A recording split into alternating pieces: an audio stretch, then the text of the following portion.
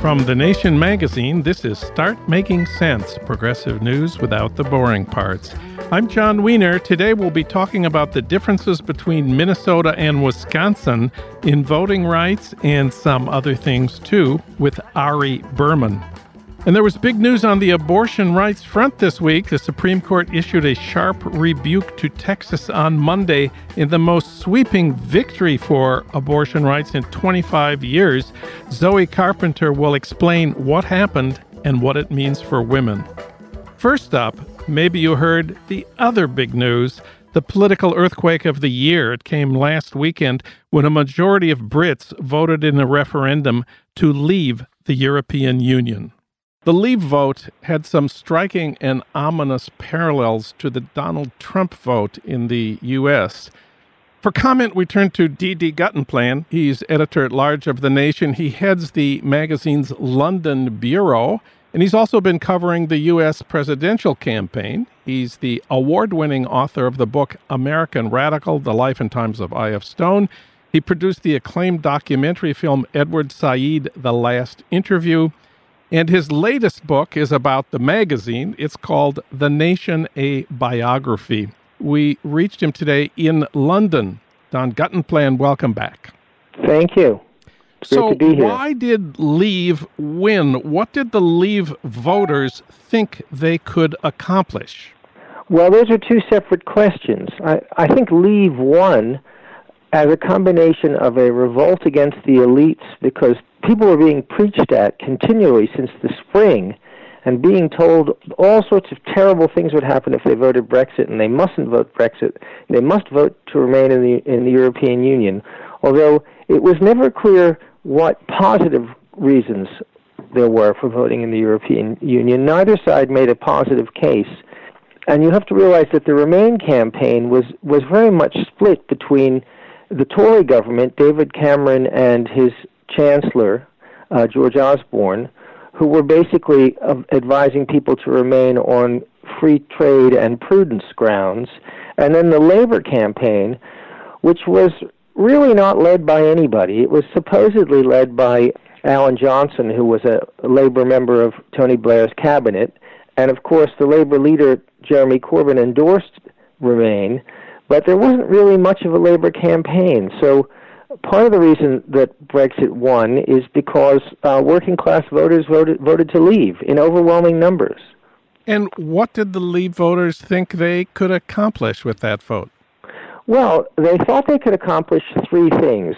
Britain is a net contributor to the European Union. In other words, we pay more in to Brussels than we get back. And although the Leave campaign lied shamelessly about the amount of that net contribution, they promised that there would be £350 million a week if Britain left the EU, and that money could be spent on the National Health Service, which is basically promising people Christmas every week. They also said that Britain would be able to control its borders and end immigration.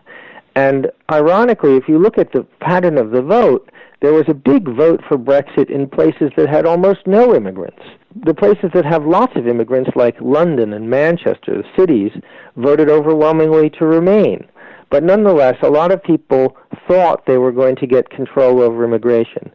And I suppose the third thing that people thought they'd get, and this they will get, is a degree of isolation or independence, depending on how you look at it, from Europe. The problem is that now that the vote has been counted, people have already been told they are not going to get £350 a week for the National Health Service. That, apparently, according to Nigel Farage, who was the head of the UK Independent Party, who sort of started this whole crusade, he said, that was a mistake. And then yesterday, the Leave campaign admitted that it was very likely that they wouldn't be able to control immigration either. But nonetheless, there was a lot of talk about immigration, and there were these real furies unleashed of both xenophobia and outright racism. One of the last advertisements for Leave showed a swarm of people, mostly brown-skinned, coming ashore in Britain, and basically it said, stop this, and if you want to stop this, vote Leave. So there was this sort of licensing of racism. Some commentator in the press put it very well. He said that things that were unspeakable a month ago have not only become speakable, they've become commonplace. Now here, this sounds very much like Donald Trump. There's the wall, and there's the beaches, and there's the open racism. I'm sure you noticed this.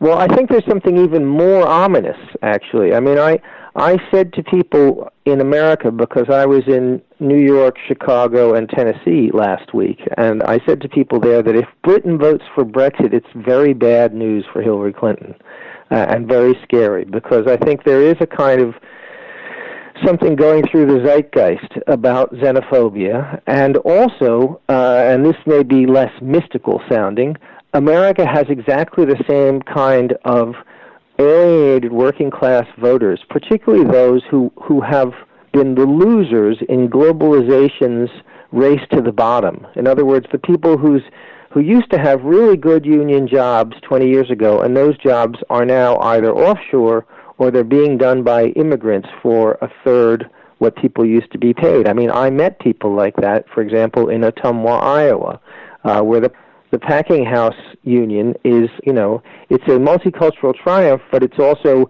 still making less than they were making 20 years ago. And I think one of the most interesting analyses of the Brexit vote ran in The Guardian by John Harris, who has been reporting from a beat he calls Anywhere But Westminster. And he said something that I think ought to keep Hillary Clinton supporters awake at night, which is that what was behind the vote was, he said, clear enough, a terrible shortage of homes, an impossibly precarious job market, a too often overlooked sense that men, and men are particularly relevant here, who would once have been certain in their identity as miners or steelworkers, now feel demeaned and ignored. The attempts of mainstream politics to still their anger have probably only made it worse. Oily tributes to hardworking families, or the trope of social mobility, with its suggestion that the only thing Westminster can offer working-class people is a specious chance of not being working class anymore. Well, if you replace the word Westminster with Washington, try and tell me that's an unfair description of what our own politicians, Democrats and Republicans alike, have been offering America's workers. So I think, it can definitely happen in the United States, and unless politicians start giving working people something to vote for instead of just things to vote against, it's going to happen. There's one other frightening similarity between the Brexit vote and the Trump situation, and that is the pundits and the odds makers all said Leave would lose. The establishment was quite confident that Remain was going to win. And today in the United States, the pundits and the pollsters all say Hillary is way ahead. That's right. If you listen to the sort of Hillary doesn't need Bernie's voters stuff that is now becoming conventional wisdom because Hillary's leading in the polls, you see people setting themselves up for exactly the same kind of really ugly shock that we had here in London. I believe, however, that there are some key differences which I would like to raise with you. First of all, the American presidential election is not a referendum on an issue. It's a choice between two people, and it's become more and more personalized. If it is a referendum, it's a referendum on Trump, and Trump as a person is immensely unpopular, disliked by something like 70% of all Americans. That's a big difference. No, I think there is a difference, and I think the situation is not as ominous. I mean, I wrote in The Nation before the vote happened that it was very finely balanced and could go either way. And I think, the choice between Donald Trump and Hillary Clinton is not finely balanced. That's an easy one. But on the other hand, there's a constituency who don't show up in the polls, and that's what I'm warning about. There's a constituency who don't show up in the polls, who are angry, alienated, and who feel absolutely with justification that they have nothing to lose. And if those people are mobilized and told, that voting for Donald Trump is a chance to sort of stick it to the establishment, you've got to be scared about what might happen. And one other big difference is those older white working class voters in the United States, we call them Reagan Democrats, they became Republicans a long time ago. That's why we call them Reagan Democrats. I guess I don't think that happened to all of them. I think much more what happened, and this is the reason that I'm, I suppose, slightly less relaxed about this than you are, John, is if you look at turnout rates, what happened, in my view, is that those people started staying home. Yes. And have been staying home for a long time. I mean, you got people voting in the Brexit referendum who haven't voted in 30 years. I agree that the kind of default position of the white working class in America has been not to vote, and that could easily change this time. It's the people who think that voting won't change anything. If those people get convinced that voting for Donald Trump is the way to bring it all down, then I think it can be very scary. And there's one other big difference between the Brexit vote and the potential Trump vote. The British referendum is not legally binding on the government, and if the Brits want to change their mind, they can have a new referendum. But if Trump is elected in November, he'll be president for 4 years. There'll be no do-over until 2020. That's right. No, if Trump is elected, we're stuck with him. The British Parliament can ignore this referendum, although I think if they do, it will get very ugly indeed. I mean, this was a referendum that they offered people a choice and people said what they wanted. Now, there are ways back. Some of those ways back involve an effective opposition or an effective Labour Party, which at the moment we don't have. At the moment, what's really weird about Britain right now is that there's nobody at the wheel. David Cameron has said he's resigning, but he won't leave until the Tory party conference in October, at which point they will select a new leader. And meanwhile, Jeremy Corbyn has said he's not resigning, even though he lost a vote of confidence today by 172 votes to 40. So it's not clear that the Labour Party is going to be able to put forward a kind of wholehearted, if you want to stay in the European Union, vote for us campaign. The only thing that would politically and democratically possibly reverse this is if there was a general election, which there probably is going to be. There's probably going to be a snap election in the next 6 months, because whoever the new Tory leader is going to want to reaffirm his authority or her authority. That election offers the best chance of stopping Brexit, because if the new Tory leader is in favor of leaving, for example, if it's Boris Johnson, and the Labour leader is opposed to leaving, and Labour runs a stay in Europe, return to Europe campaign, and Labour wins, that has more political force and legal force, which the referendum doesn't have. But that's really the only way back, and it's a pretty narrow path at this point. D.D. Guttenplan, he wrote about Brexit and Trump for thenation.com. Thank you, Don. Thanks, John.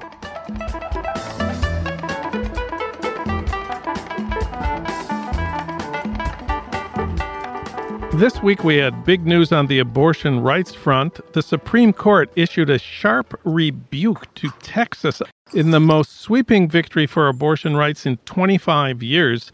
Zoe Carpenter has that story. She's the Nation's associate Washington editor.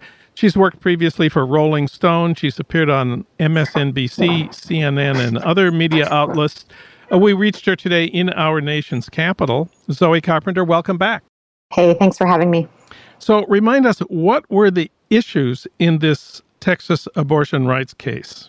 So the Supreme Court case concerned two provisions of a law known as House Bill 2 or HB 2.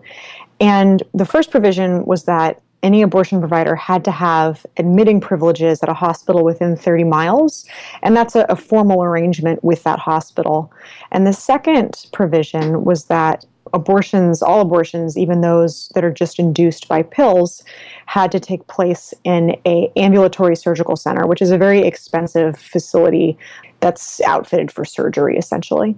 Texas state officials said this was in the interests of the health of the woman getting the abortion. The 8-member Supreme Court voted 5-3 that these two laws violated a woman's right to abortion. What did the majority say in their opinion about that claim that this was in the interest of the health of the person seeking the abortion? Well, the majority essentially said that those two provisions offered almost no, I think the phrase they used was virtually no medical benefits. And certainly medical benefits were not sufficient to justify the burdens upon abortion access. And so this test, this balancing test between the medical benefits versus the burden on women's constitutional right to abortion, is a standard that was set out in a previous Supreme Court case, Planned Parenthood v. Casey.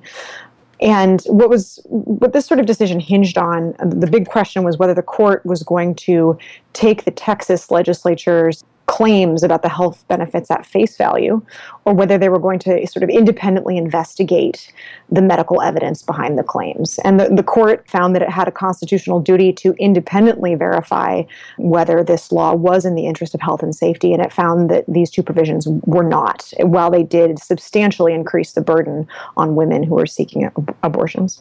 The vote, as I said, was 5-3. Seems to me it should have been unanimous. Texas was trying to prevent women from getting abortions and didn't have a good medical rationale for the two laws at question. So they were violating the constitutional rights of these women.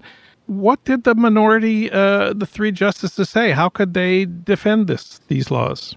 Well, the minority's dissent was very technical and procedural in nature. It wasn't phrased in ideological terms. There was no discussion of wanting to deny women access to abortion at all. There were disagreement on whether the clinic or the group of clinics that brought the case, Whole Women's Health, had standing to do so. The minority was saying, in effect, that they were fighting for the women's constitutional right as opposed to their own. So that's one example. These are very technical arguments. And in the end, Justice Kennedy, who was the swing vote in this case, sided with the majority. And that's what tipped the balance here. Hadn't Texas officials pretty much said straight up that what they wanted to do was prevent women from getting abortions with these laws? Right. I mean, that's the kind of crazy thing about this case is, on the one hand, you heard candid comments from the supporters of the law saying that their ultimate goal was to end legal abortion. But then they would say that this particular series of provisions were just about health and safety, and it was about bringing up the standards at abortion clinics.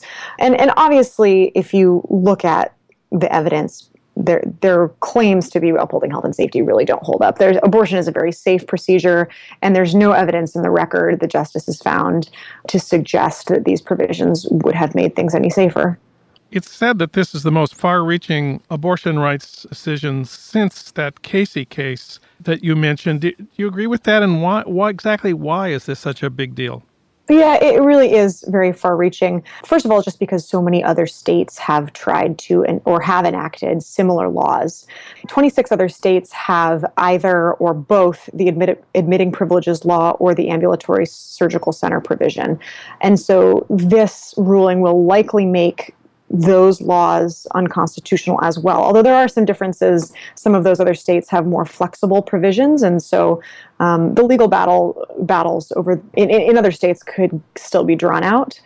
But this idea that courts should independently verify claims about health and safety and actually consider medical and scientific evidence rather than just taking the claims of conservative state legislatures for granted, that could have impacts on a whole range of other restrictions that are framed as health and safety measures. What exactly happens next? I know that more than half of the 40 abortion clinics in Texas have already closed because they couldn't meet the requirements of these two laws. These aren't going to reopen tomorrow, I don't think. That's correct. And I think that's the sad part of this is that although it is a resounding victory, the damage of the law has already been done. So immediately, the handful of clinics that would have closed if the surgical center requirement went into effect will be able to stay open.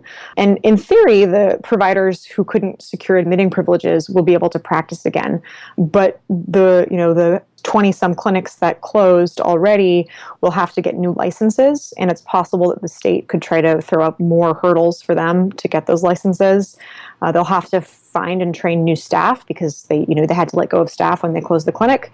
They'll have to get all new equipment and new medicines and things like that. So it really will be a slow process, and there's no guarantee that Texas will ever have the same number of clinics, which was already a shrunken number because several years ago they cut the family planning budget. So those 40 clinics was already a diminished number even before HB2 went into effect. In the other states that passed similar legislation with these restrictions on abortion clinics, is there going to have to be constitutional challenges now in every one of those states? Well, it's going to vary state by state. So many of those laws are already in the middle of a legal process. So, lawyers will go through a process of writing new briefs and making new arguments based on this new precedent that the Supreme Court has set.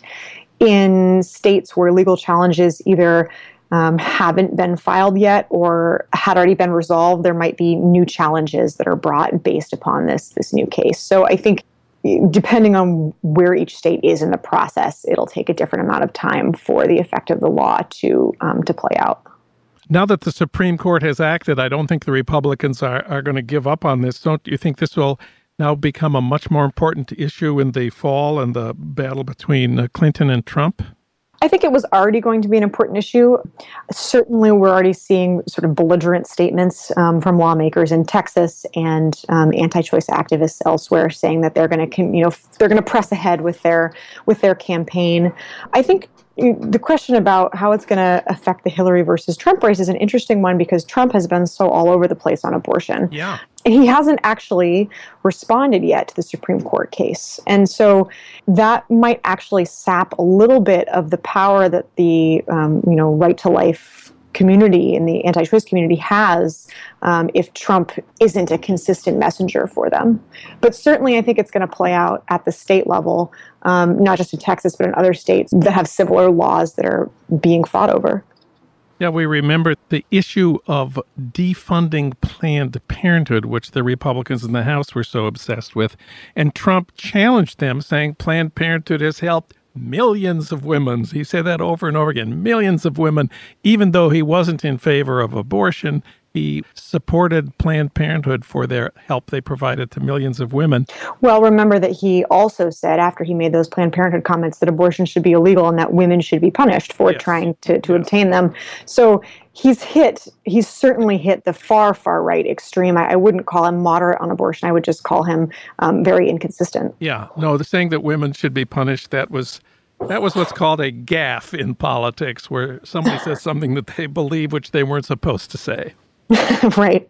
And he really upset the anti-choice community by saying that because it kind of ruined this messaging project that they've been working on for about a little more than a decade now, which is to say that their work is in the service of women and their ultimate goal is to protect women. And so they would really rather not have the conversation about what would happen to women in the criminal justice system if abortion were to be illegal. Zoe Carpenter, read her at thenation.com. Zoe, thanks so much for talking with us today. It's always a pleasure. Thanks.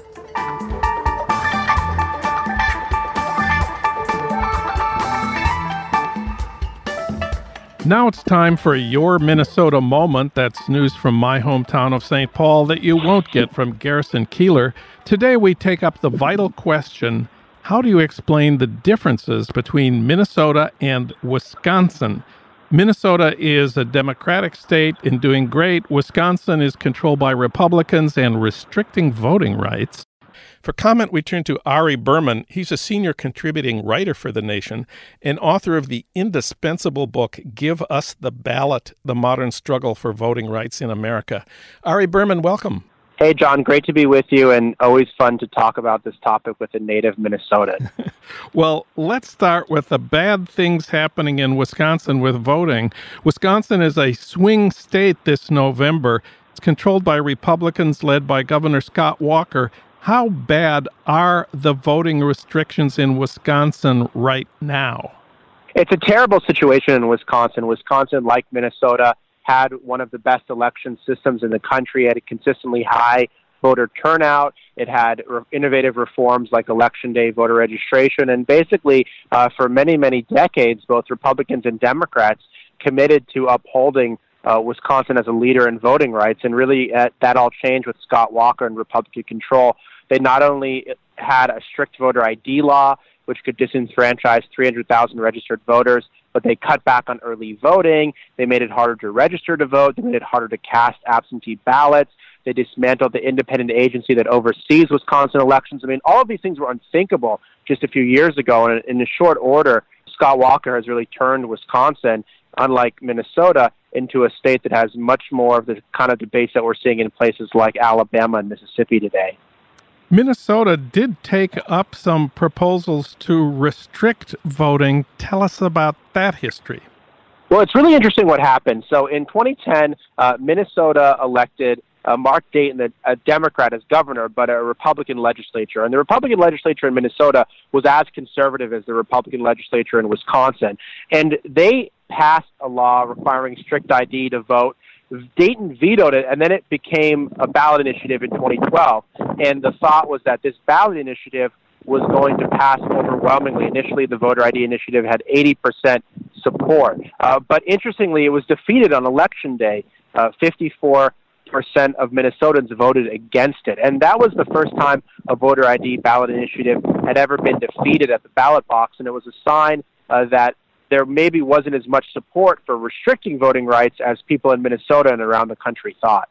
And on the other elements of voting rights in Minnesota, I know Minnesota was one of the early states to introduce same-day registration.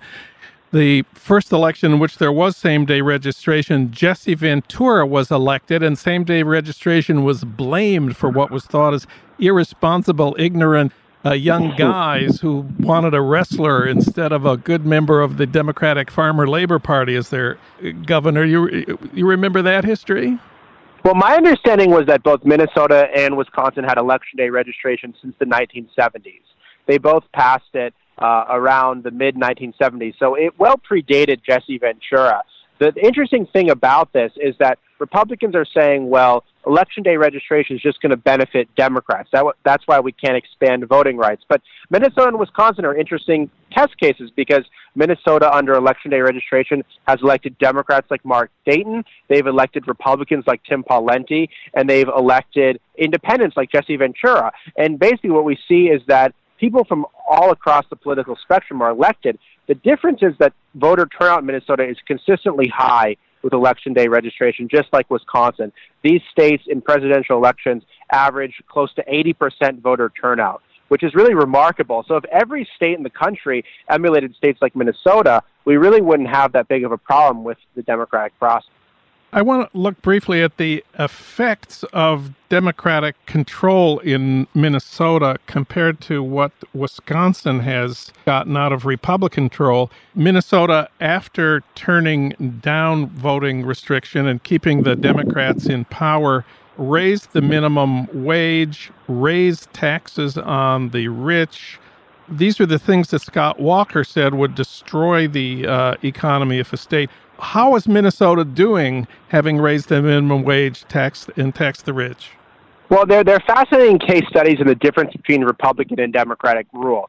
Minnesota, under Dayton, and when Democrats controlled the legislature, became a very progressive place. As you mentioned, they did all these things like raising the minimum wage, raising taxes on the wealthy, investing in education, and Scott Walker did the exact opposite. What we've seen is that Minnesota has fared much better. Minnesota has better job growth, lower unemployment. All the statistics when it comes to the economy and other issues favor Minnesota. So if you're looking for whether a Democratic governance or Republican governance, conservative governance or progressive government works, Minnesota is a very clear example that Democratic progressive governance is much more effective than the corporate conservatism that has defined the Scott Walker era in Wisconsin. And the bottom line here, anyone in Minnesota will tell you, is Minnesota is a state with relatively high taxes, whereas Wisconsin is a low-tax state. Nevertheless, Minnesota has faster job growth, higher wages, and lower unemployment. Now comes the really big question. How do you explain the difference between Wisconsin and Minnesota in the last decade or two?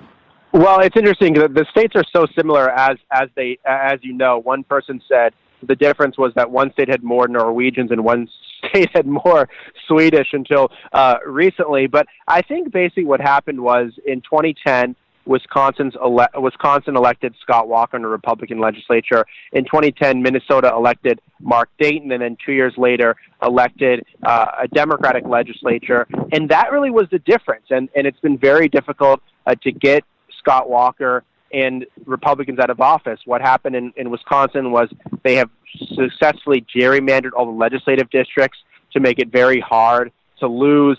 They have spent a tremendous amount of money, the Koch brothers and other groups on the right, to keep Scott Walker in power. Once Republicans took power in Wisconsin, they did everything they could to try to keep power. So I don't think the states are really that different in terms of any long-term political shifts. I just think it's that, one state elected one party for a brief moment, the other state elected another party for a brief moment, and that's made a very profound difference in terms of how the states are governed. Hasn't there also been a change in the Republicans in Wisconsin? Wisconsin used to be a liberal state with moderate Republicans, with the notable exception of Joe McCarthy, but am I wrong about that? You're totally right about that. I mean, the moderate Republicans in Wisconsin have been completely eliminated. The last moderate Republican in the legislature, Dale Schultz, retired in 2014, and it really is Scott Walker's Republican Party. It's a very, very conservative, ideological, corporate-funded Republican Party. That's very different than the Republicans that we know in Wisconsin for many, many years. Minnesota has had similar things happen, but there are still some moderates that are left there. And so I think the other thing is that the Democratic Party is stronger in Minnesota than Wisconsin. We have not seen Democrats effectively challenge Scott Walker. When they've lost. In Minnesota, you have not only Mark Dayton as governor, but you have Al Franken, you have Amy Klobuchar, you have Democrats elected down ballot, you have a very strong Secretary of State there, you have people like Keith Ellison in Congress. You don't have that same progressive tradition now in Wisconsin. I actually have a kind of an explanation for why that might be. Minnesota, unlike Wisconsin, has a really big urban center. The state is really dominated by Minneapolis and St. Paul, my hometown. Yeah. Wisconsin has Milwaukee, but Milwaukee is 1.4 million people. Minneapolis, St. Paul has more than 2.5 million people. It's ranked number 16 in the United States. The Twin Cities are both the economic center of Minnesota, also the political center, and full of universities and colleges, which have been a big source of strength for the Democratic Farmer Labor Party, the DFL. I mean, Paul Wellstone had been a college professor. The university people are connected to the DFL. Wisconsin does have a very liberal university, but it's been under attack by the state government lately.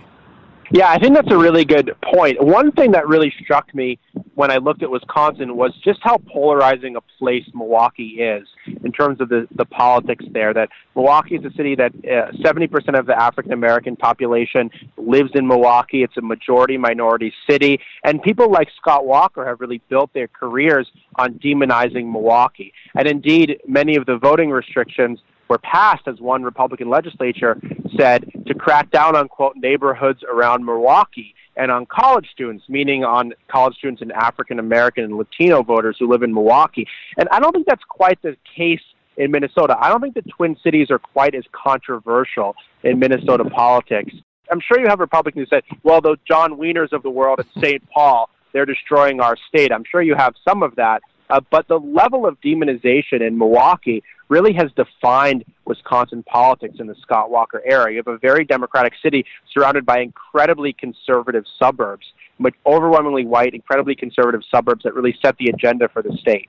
The Twin Cities did have Michelle Bachmann, who for 1 week was the leading Republican candidate in the primaries of 2012. She did not run, however, against the black people in the city. She was a Christian fundamentalist, Reagan budget kind of person. But I think we should give the conservative suburbs south of Minneapolis credit for Michelle Bachmann.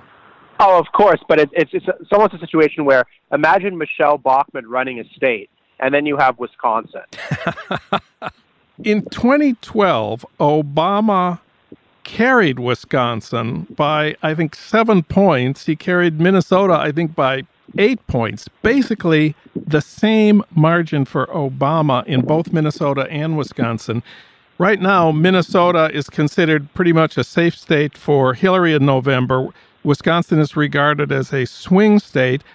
What do you think will happen in Wisconsin this November? Will Trump carry Wisconsin? No, I don't think so. I think that people have had it in Wisconsin with Scott Walker and with the Republicans. They're so gerrymandered Congress and the state legislature that they'll probably stay in power. But Russ Feingold is running very strong against Ron Johnson to take back his Senate seat. I think that although there are rumors that Trump will do well in Wisconsin with working-class whites, I think that he ultimately will not win the state. I don't think it'll be very close. I think that between the college students, the African-American community, moderate Republican women, I think that Trump is going to have a hard time in Wisconsin. So Wisconsin is still trending blue at the national level, but it's going to be more difficult for Democrats to retake state government there because of how gerrymandered it is and how polarized politics is there right now. Ari Berman, he wrote about the difference between Minnesota and Wisconsin on voting rights for the new issue of The Nation magazine. His piece is called A Tale of Two States. Ari, thanks for taking up this vital issue for all Americans, and thanks for talking with us today. Good to talk to you, John. Thanks. Start Making Sense, the Nation podcast, is co-produced by the LA Review of Books. Our senior producer at Start Making Sense is Alan Minsky. Our executive producer is Frank Reynolds. Our recording engineer is Ernesto Orellano. Our engagement editor is Annie Shields. Katrina Vanden Heuvel is editor and publisher of The Nation. Our theme music is from Barcelona Afrobeat, licensed by Creative Commons. Find out more about Start Making Sense at thenation.com and subscribe to Start Making Sense wherever you get your podcasts at Stitcher, SoundCloud, or iTunes. I'm John Wiener. Thanks for listening.